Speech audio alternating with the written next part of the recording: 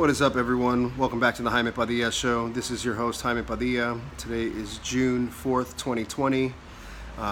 Again, want to apologize. It's taken 3 months for me to come out with another episode. In my last episode, I was talking about how I lost quite a bit of weight, and as you all can see, I've lost even more weight, down about 55 pounds in total in 12 weeks, and it's been quite an amazing transformation for me.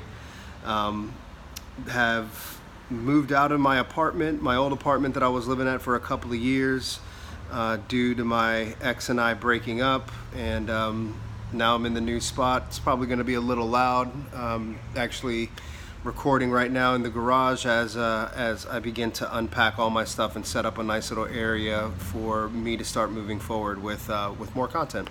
So as everything kind of balances out, that'll alleviate some more time and start inviting guests to the podcast. I got a couple of people lined up, ready to go, and I'm really excited about it. I've been reaching out to a lot of my fellow Latino, Hispano conservatives, so we're really gonna move forward in exposing them to come out and tell us their story, tell us why they walked away from the Democratic Party, and why they support Republican and conservative values. So I believe it's very important. There's a lot of Hispanics here in Hawaii that don't have a platform, don't have the voice, and that's my objective, is to really put Latino conservatives, Latino Republicans, and give them the platform to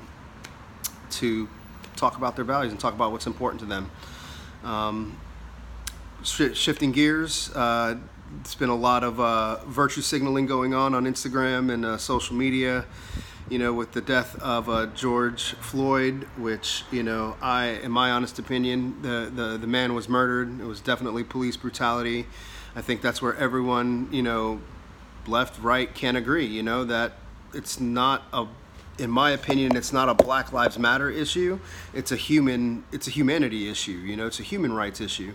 And I believe that, local governments need to do better at training the police and holding them accountable and holding them to a higher standard, because, this type of behavior from the police is unacceptable. I mean, when a lot of the times in my experience, the police and law enforcement, they treat citizens like they're subhuman, and that's not all police, that's the select few, and those, in remaining cool, calm, and collective, and sometimes that's hard, I mean, we're all emotional creatures, but when you remain cool, calm, and collected, and you document what your experience and what's going on, a lot of times people will listen to you, because you're level-headed. When I was a kid, I was an idiot. I wanted to interact with police and didn't care about going to jail. I've gotten roughed up a little bit some of those times, but that's my fault. That's my fault for being ignorant and not and engaging and behaving in that way. So now, I'm an adult, I know better, and I know better than to want to have any type of interaction with a cop if I don't need to have an interaction with a cop. And if I do, I'm going to be completely respectful, and even when challenging them, it's within your rights to challenge them, but you got to do it in a respectful way. Will they be respectful to you? Who knows? Not all cops are bad cops. So that's just my 2 cents on that. I don't put myself in situations that would get me beat up by a cop or anything like that. So there are plenty of cops out there that do good, and I wish the mainstream media would actually highlight and showcase those cops that actually do good for their respective communities. Not that long ago, I believe it was back in February, there was a couple of cops here in Honolulu. Honolulu Police Department were killed, and the entire state mourned them. I mean, and that to me is important. Because these people put their lives on the line on every day, and a lot of them get treated like shit. Regardless of how you feel about the police, if you really want to change and you want to change the culture of police brutality, then let's go out together and let's hold signs. Let's go knock on doors and talk to the community, and have that discussion. Let's have that conversation.